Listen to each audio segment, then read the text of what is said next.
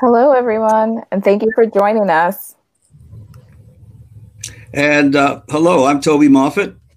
And I'm Abigail Amajola, and this is November 4th. This new Welcome, show, everybody. Go ahead. this new show, November 4th, is our attempt to prompt a citizens dialogue on what happens on the day after Donald Trump is defeated.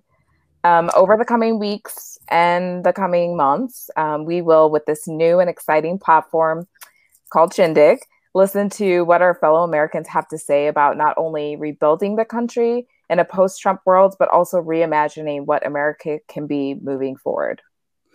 That's right. So the day after the election, we did a show last week, by the way, maybe some of you saw it, about what if Trump doesn't go, but we're going to assume for purposes of this show that he loses, and he loses substantially by a substantial margin. And so on the day after, we start not just to rebuild, but to reimagine across a whole number of issues: climate change, immigration, racial justice, income inequality, and a number of others. And the issue that we want to start reimagining about today is really what's happened to our system of justice and the department that's supposed to lead that system of justice, the Justice Department, and the extent to which it's become corrupted by Bill Barr and his boss, the President of the United States. So this is what we're going to be looking at today. How do we reimagine a new Justice Department, a new Attorney General, return to the rule of law? So we have just the right guest here to lead us in that discussion today. First, the member of Congress who introduced an 8-page resolution this week to impeach Attorney General William Barr, Congressman Steve Cohen. The congressman represents the 9th District in Tennessee and is a senior member of the House Judiciary Committee. And he's also the chairman of the subcommittee on the Constitution, Civil Rights, and Civil Liberties. Nice Welcome. to be with you. Thank you. Thank you for joining us. Welcome. A little slower. It took me a few seconds to realize what November 4th was. And I thought, it's not November 4th, it's July the 2nd. But I get it now. Oh, you got it. Good. Right. And so our second guest is the Vice President of Policy and Litigation at Common Cause, Paul S. Ryan. Common Cause has more than 1 million members and supporters with a presence in 30 states and Washington, D.C., of course. Common Cause has been calling for Barr's impeachment since the end of last year. So welcome, Paul. Thanks so much for having me. Thanks to you both, and welcome to the stage. And once again, welcome to everyone out there, not just the people who are participating on the Shindig platform, but those that are part of the live streaming with Facebook and YouTube. We really appreciate all of you taking part. So let's get right down to it. Congressman Cohen, what are you trying to do here? I can't imagine that you're anticipating that the Congress comes to a halt. Not that it's moving that fast at the moment, but particularly in the midst of a pandemic with the numbers going badly on that front. Is it to put more focus on the corruption led by the Attorney General and the horrible alienation of career people at DOJ and his meddling in prosecutions of the president's cronies? And I mean, clearly, I think if you went into your Democratic caucus and those meetings are closed meetings, and you didn't ask for a resolution necessarily, but just said, how many are in favor of seeing Barr go? What would that number look like? It would be almost unanimous, wouldn't it? Close to us. We have 38 co-sponsors right now, but there are more people that will probably be joining, and some probably are just a little bit concerned about ruffling feathers, because there was a couple of feathers ruffled because of the introduction of this. But we've got a distinguished group of co-sponsors from Joe Kennedy Jr. to 3 of the members of the squad, to Maxine Waters and Nydia Velazquez and John Yarmuth and Richie Neal, all chairs of committees, and several distinguished judiciary members, Eric Swalwell, David Cicilline, and others. So we've got a representative crew. what you said is exactly right. We want to bring attention to what Bill Barr has done, the Justice Department, the damage he's done to the rule of law, and no better time to do it than here on the eve of the 4th of July. Something that brave men did to sign the Declaration of Independence and put their necks on the chopping block for King George so that we have a rule of law and not a rule of man. And we're getting back to that. And Barr has been working with Trump to see that we have favoritism and not impartial justice. He's done that with Flynn. He's done it with Stone. I think that's the reason he got rid of Berman in the Southern District of New York. He trampled on the First Amendment in Lafayette Park. Abused power and tried to obstruct justice, I think, in the way he handled the Mueller report. So with there's more hits that you mentioned. He's awful, and I'm happy to be here with Common Cause, and I thank them for their efforts and their work. And just one more for you before Abby. We return to Abby for a question.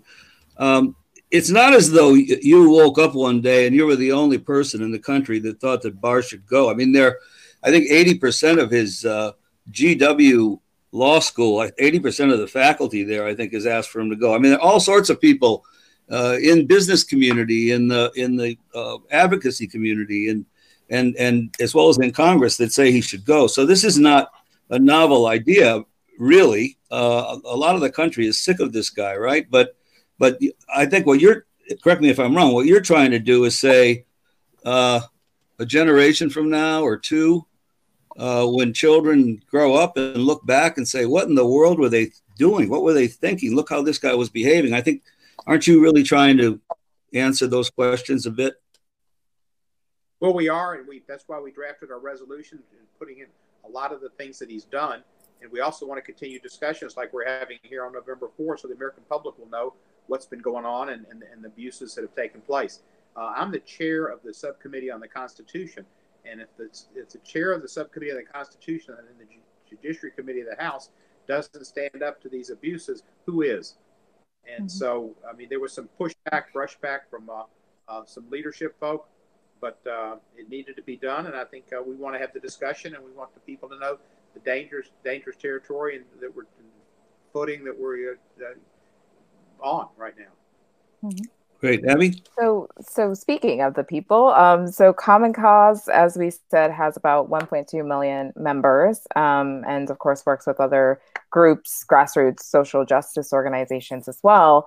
And so you all have, since December, been advocating for William Barr to be impeached. And your letter that you sent to every single member of Congress last December touched on Russian interference. It touched on the Ukraine whistleblower complaint, the census citizenship questions, mischaracterization of the Mueller report. Paul, can you walk us through some of those, the most compelling arguments for impeachment that you laid out for members of Congress? Sure, and I would characterize the legal bases for impeachment in 3 categories: obstruction of justice, abuse of power, and failure to faithfully execute his office of Attorney General. And it's important for everyone to understand that the office of the Attorney General was created about 230 years ago by the Judiciary Act of 1789. And that statute makes clear that the Attorney General serves the United States, not the president. This is not the president's attorney. And Attorney General Barr has made clear in his 17 or so months in that position that he, first and foremost, has been serving the interests of President Trump, not the interests of the American people. So I think in December, we had finally reached our breaking point as an organization at Common Cause when we learned of the extent to which Attorney General Barr had obstructed the Ukraine Gate investigation and the whistleblower complaint, withholding from Congress the whistleblower complaint that by statute, the whistleblower complaint was required to be provided to Congress. The Barr, as Attorney General, his DOJ, they refused to provide that whistleblower complaint. They obstructed justice in that process. But as you mentioned, Abigail, we detail 4 different grounds for impeachment of Attorney General Barr in the letter we sent to Congress in December. Attorney General Barr undermined the Inspector General's review of the 2016 Russia investigation for election interference. The Office of the Inspector General, an independent agency within the executive branch, determined that beginning under President Obama, there was sufficient justification for investigating the Trump campaign for possible collusion with Russia and Russia for interfering in our 2016 election. And when the Office of Inspector General released its report, Barr publicly rejected its findings. And he did so for partisan reasons to help President Trump. In doing so, I think he not only exonerated Trump for any possible collusion or assistance he received from Russia, but he also effectively encouraged similar interference in U.S. elections in 2020. Barr has done nothing in his role to stop foreign interference in the 2020 election. We don't know yet the extent to which that's going on or the extent to which it will happen in the months to come, but Attorney General Barr has failed to meet his responsibility of protecting our elections from foreign interference. As I already mentioned, another ground was Barr's interference in the Ukraine Gate investigation and withholding from Congress the whistleblower complaint. A third grounds, Barr defied congressional subpoenas in the U.S. Census citizenship question matter. And this is a case that went all the way to the U.S. Supreme Court. Our U.S. Supreme Court, which is, as everyone knows, has a conservative majority, found that the Trump administration, and specifically Secretary Wilbur Ross's plan to include on the census a question about citizenship, found that it was justified on a pretextual basis, that the justification given by the DOJ was contrived, and William Barr refused to turn over the documents to Congress that were subpoenaed, and that would have made clear the lie that Wilbur Ross was telling to the courts and the public, that the DOJ had requested that the Census Bureau put the citizenship question on the census. It wasn't true. Barr obstructed those investigations. Abigail, you mentioned Barr's mischaracterization of the Mueller report. This took place over a period of several weeks, actually more than a month. Special Counsel Mueller gave to William Barr his very thorough and very lengthy report, and rather than passing that on to Congress, Barr sat on it for a month. He held a press conference in which he spun and mischaracterized the contents of that report. In fact, on the day after Attorney General Barr sent a letter to Congress, effectively exonerating Trump, Mueller sent a letter to Barr saying, "You've mischaracterized the contents of my report," urging William Barr to make the entire report available to Congress and to the public. Barr sat on it for a month and spun its contents. So if we, I mean, that's a pretty broad and deep and well done indictment. But if we let's just assume that there's not going to be any long formal impeachment proceedings, right? We want to get to the questions of on November 4th, Trump is gone, Barr is gone. We want to get to how do we reimagine what a country with a real rule of law and a real honest justice system looks like. But before that, as you all know, when Nelson Mandela was elected and took power in South Africa, one of the first things he did was to create a Truth and Reconciliation Commission to look at what had gone on the previous years.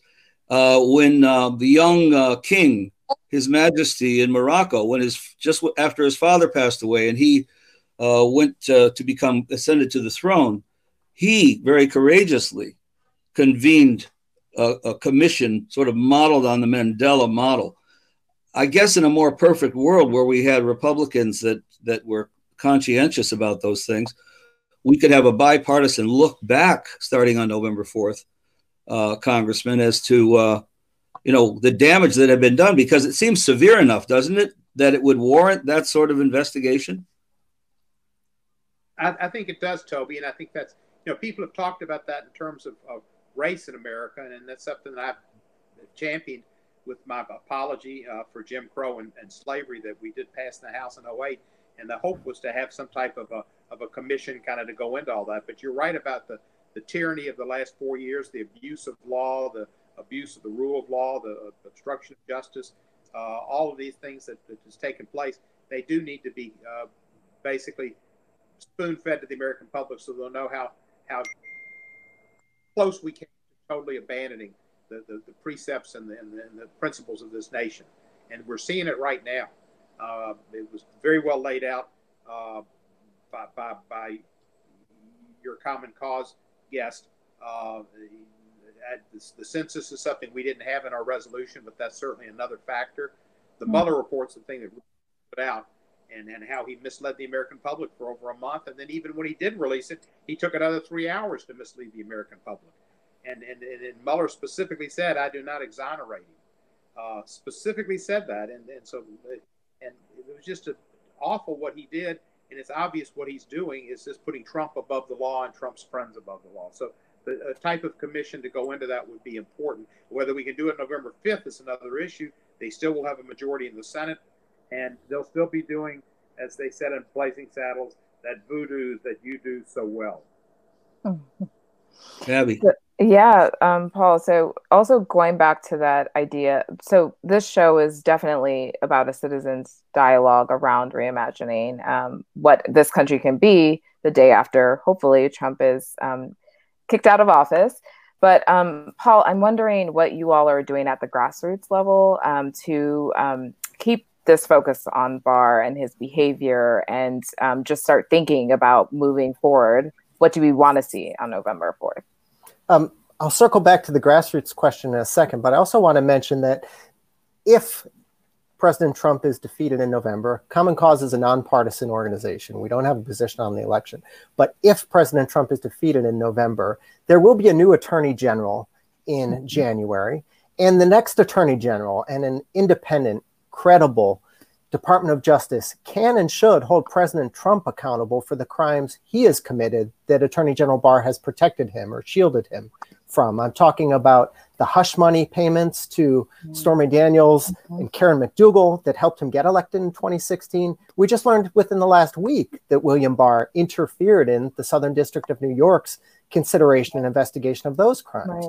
Right. So the news continues to come out. The story continues to unfold about ways in which William Barr has obstructed justice. The statute of limitations on Trump's campaign finance crimes in 2016 is 5 years. That means a new Department of Justice, a new Attorney General will have 8 months at a minimum, and for one, and some of them going up to 10 or 11 months to bring prosecutions against President Trump for his campaign finance crimes. The same crimes that Michael Cohen has served prison time for, his own lawyer. So that in terms of accountability on November 4th and beyond, January of 2021 and beyond, the next Department of Justice can hold people accountable for what was done over the past 4 years.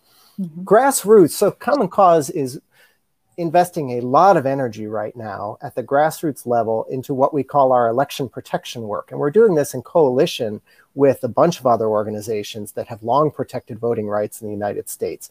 And what does this mean? This means ensuring that every voter from coast to coast, fighting for the right of every voter from coast to coast to cast a ballot safely and securely in the primaries that are yet to come and in the November general election. And this is not a given, as you all know, as everyone who's listening in today knows. We've had to fight just to get people the right to cast their ballots in the primaries, and we haven't won all of those fights. There have been very dangerous and elections held, primaries in Wisconsin and elsewhere. So aside from the sort of William Barr accountability work, we're really focused on making sure voters can exercise their right to vote this year so that we will hopefully have a different attorney general in January. And in terms of the accountability work, I'll just say that our more than 1 million members and supporters, they're all in agreement with Common Cause that William Barr should be impeached, that William Barr has committed impeachable offenses. He should be thrown out of office. This is one of the issues that resonates best with our membership base. Every time we've communicated with our members about this over the past 6-7 months, resounding support. Thank you for doing this work on behalf of us. That's the communication we get back from our members and supporters. And it put us in a position last year of saying, we just need to call for his impeachment, even though we did so at the height of the Trump impeachment proceedings. It wasn't an easy call, but we have the luxury as a nonpartisan organization to do what we think is right for the American people and for democracy, and not being constrained by political considerations. Oh, should we be bringing this up now when Congress is focused on Trump? We just said we need to call for Barr's impeachment because it's the right thing for democracy. Let's suppose that that President-elect Biden creates his transition teams, and obviously there's one on the Justice Department. So it's not just a matter of a new attorney general, right? And they come to you two guys, Congressman and Paul, to serve on that transition. And they say, here's what we really need. Not just a recommendation for who should be the next attorney general, but what should justice look like? What should be done with this Justice Department that's had been hollowed out of so many courageous public servants? What should be done about all the meddling that the attorney general has done and so forth? What kind of Congressman? What kind of advice would you picture giving them? Well, there's certain things we can do in justice, like improve upon the First Act, and see that there's prison reform and all those type of issues we need to do. But as far as the Justice Department as a body, I guess transparency is one of the things we can insist upon. And it's going to be personnel in that aren't going to have, they can put in the right people that believe in transparency. I believe that Joe Biden will see to it we have an attorney general and his appointed U.S. attorneys that are appointed through recommendations for senators and representatives, et cetera, will have those values that will be the right values for the Justice Department. I'm not sure what legally we need to do. What do you think? One thing I would add to that is restoring the credibility of independent oversight, not only within the Department of Justice, but throughout the executive branch, because President Trump has systematically dismantled that independent oversight by firing inspectors general in a bunch of different agencies. So one legislative fix, for example, is to pass legislation that only allows a president to replace or fire an inspector general for cause. That type of protection exists for a very small number of people in those positions. The Postal Service Inspector General, for example, can only be fired for cause. Most inspectors general, who again serve a really critically important role of independently overseeing the operations of these executive branch agencies, in most instances, they can be fired for any reason. And President Trump has taken advantage of that. And he's axed a bunch of inspectors general across the board. We need to strengthen protections for inspectors general. Paul, an excellent point, and I agree with you. But, we just had a case where the Elizabeth Warren financial oversight crowd, that was supposed to only be fired for cause, and the Supreme Court said no, he can fire him for any reason he wants. So as long as we're stuck with the Supreme Court, with Justice Roberts, who I've got faith in, we're in trouble. Because we can pass all the laws we want, and if you've got a corrupt guy at the top, or a corrupt gal at the top, Olivia, y'all don't get out of this. You can't. There's only so much you can do, and this guy will do anything. He has law. He's trampled on it. He hasn't. We can't do oversight. Barr doesn't come before the Judiciary Committee. They won't subpoena them. They don't comply with subpoenas. You can pass all the laws you want, but we've run into brick walls. I think we should have used inherent contempt, which we've got. Maybe we need to draw up the inherent contempt statute in a better way. But the problem you've got is, we're in charge, and hopefully we don't need to use inherent contempt with our own people. But he's got really the most corrupt person in the history of the country, and in charge, who will just is a bull, and he's got a bull behind him in Barr, and they are just running roughshod over every law you can pass.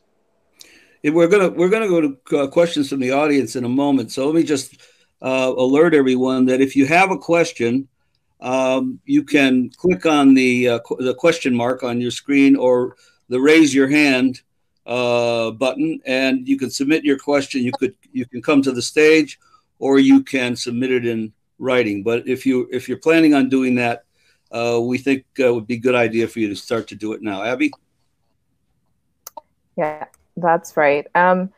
So before we start taking questions, just one last question that we'd like to ask any of our guests is, what else really needs to be done on November 4th and beyond, of course, January, if we have a new president, to restore faith in rule of law in this country? What other big picture things should we be looking at?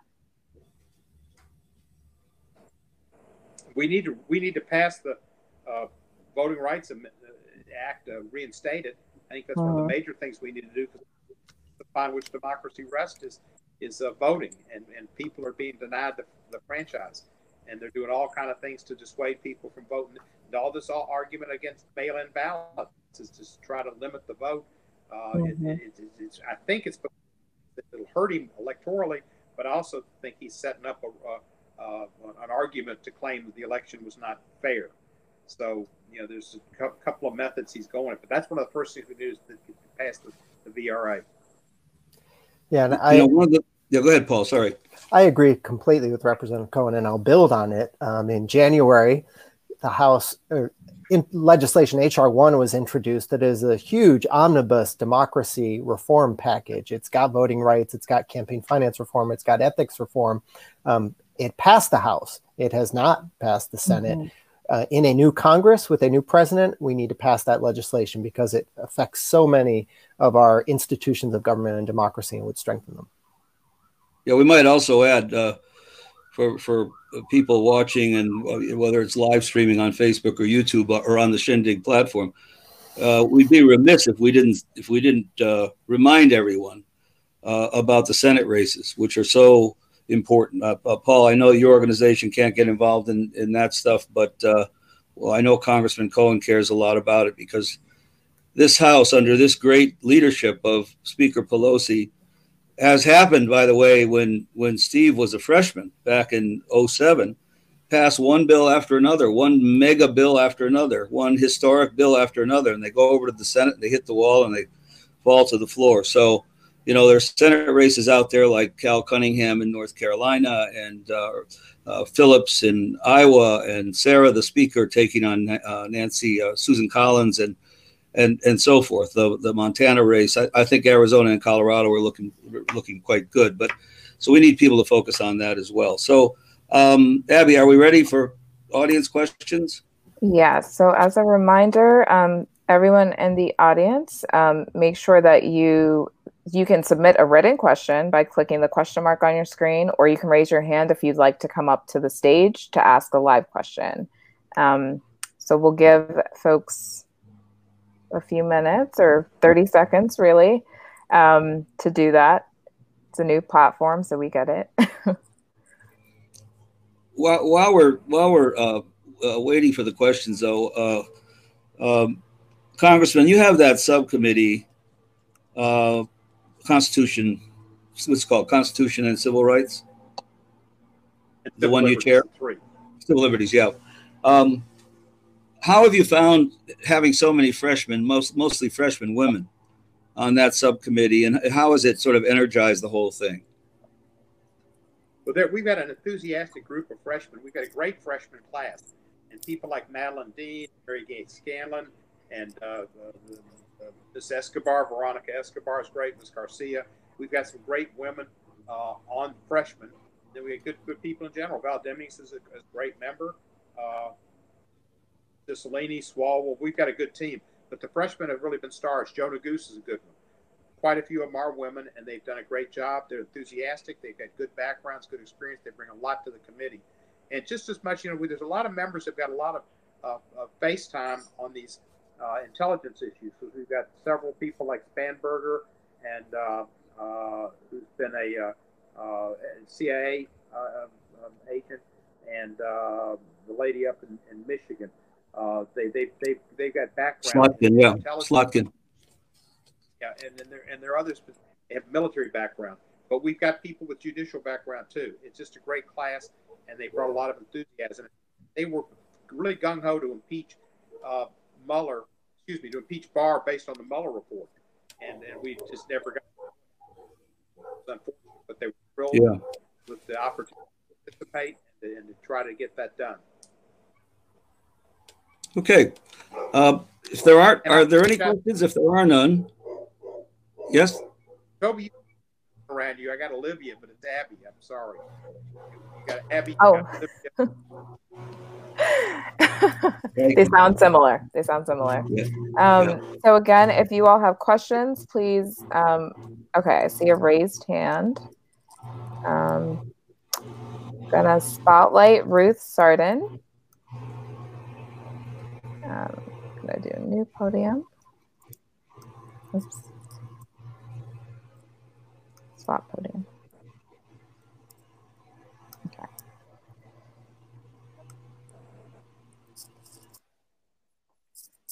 Hi, Ruth. Ruth, we are unable to hear you. Let me see. Let's try again. Ruth, can you hear us? Oh, we can't hear you. Do you want to submit your question in the question box? Okay.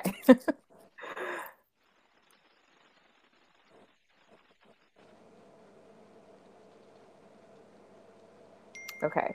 We're going to give Ruth a second to submit her question. If there are others, please type your questions away, or we can also bring you up on stage. That's the beauty of this platform.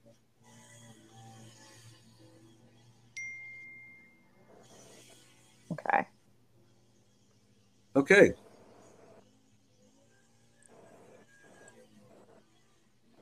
Okay, I'm not seeing a question from Ruth. But, you know, as you know, this is an ongoing discussion.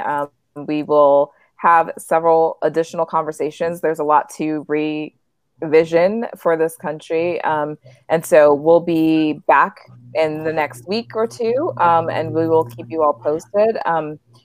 I'd like to thank Congressman Cohen for joining us, and Paul Bryan for also joining us today. We've really appreciated your insights. You've given us a lot to think about in terms of accountability, transparency, voting rights. Again, there's a lot of work to do. So thank you so much for joining us. Thanks to everybody out there. Thanks a lot. See you next time. See you next time. Thank you for having us. Thanks.